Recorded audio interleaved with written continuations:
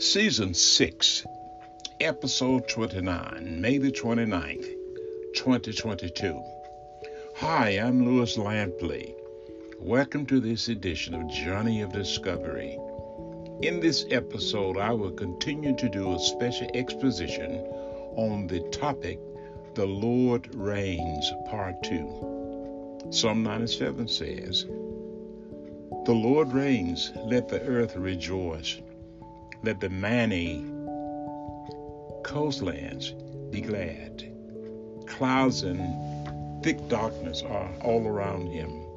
Righteousness and justice are the foundation of his throne. Fire goes before him and burn up his adversaries all around. His lightning light up the world. The earth sees and trembles.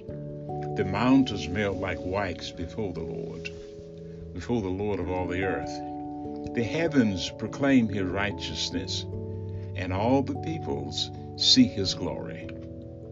All worshippers of images are put to shame, who make their boast in worthless idols.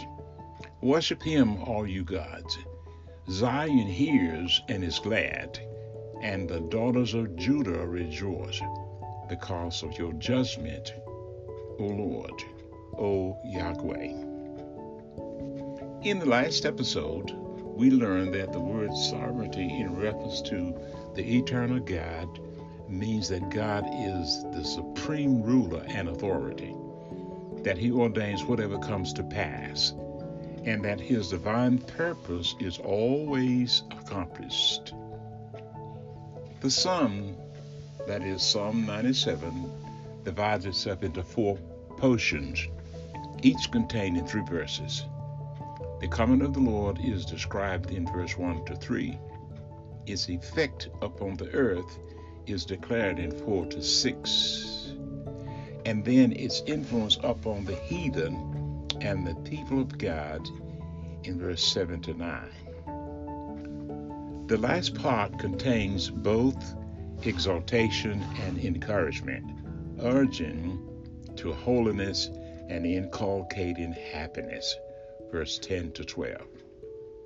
Also in the last episode, we began to look at the first portion where the coming of the Lord is described in Psalm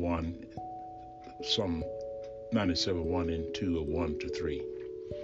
In today's episode, we will observe how Psalm 97 continues to unfold the subject of sovereignty. In Psalm 97, verse 2 and 3, we read, Clouds and thick darkness are all around him. Righteousness and justice are the foundation of his throne. Fire goes before him and burns up his adversaries all around. Clouds and thick darkness are also all around. Here the allusion is to the tabernacle and temple when reared up and dedicated according to Exodus chapter 40, verse 34, 1 Kings chapter 8, verse 10 to 12, and to other appearances of God or Christ in a cloud. Again, Exodus chapter 19 and Matthew chapter 17. It may denote the obscurity of his divine nature at his first coming, his appearing in the form of a servant and in the likeness of sinful flesh. So the few discern his glory as the glory as of the only begotten of the Father, as also the darkness and blindness of the Jews concerning him, who could not perceive him to be the Messiah. Notwithstanding all the characters of him, clouds and darkness were about him, to them as they were in a literary sense. When he hung on the cross, the sun withdrew and hid. Another word about clouds and darkness are around him. Here it is. So the Lord revealed himself at Sinai, so must he ever surround his essential deity when he shows himself to the sons of men or his excessive glory would destroy them. Every revelation of God must also be an ovation. There must be a veiling of his infinite splendor if anything is to be seen by finite beings. It is often thus with the Lord in providence.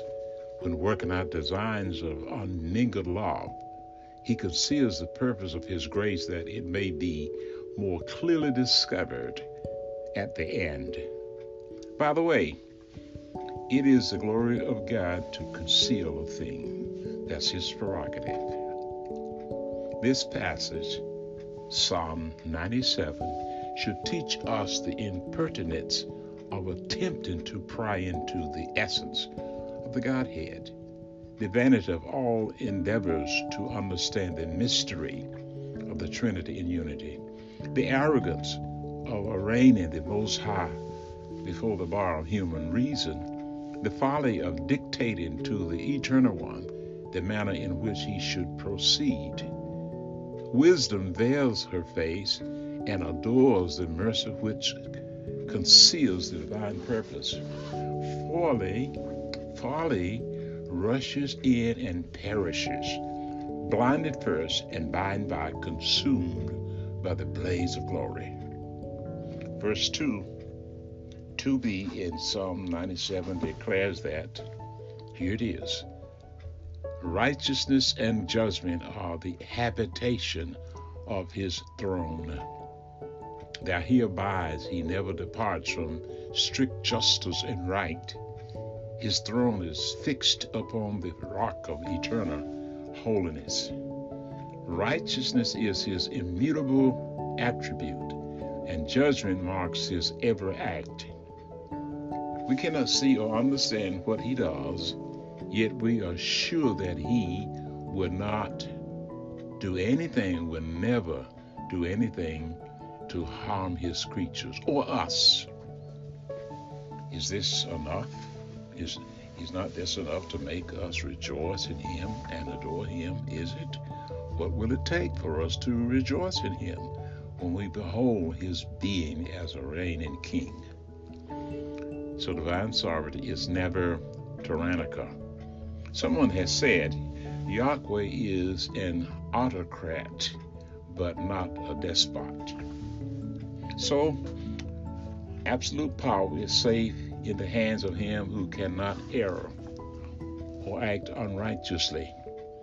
When the roll of the decrees and the books of divine providence shall be opened, no eye shall there discern one word that shall be blotted out, one syllable of error, one line of injustice, one letter of unholiness, because he is just, he is holy, he is righteous, he is sovereign.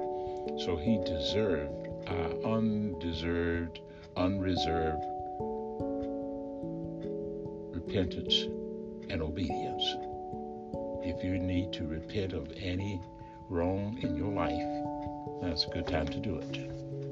In other words, of none but the Lord of all can this be said, that there is no unrighteousness in him.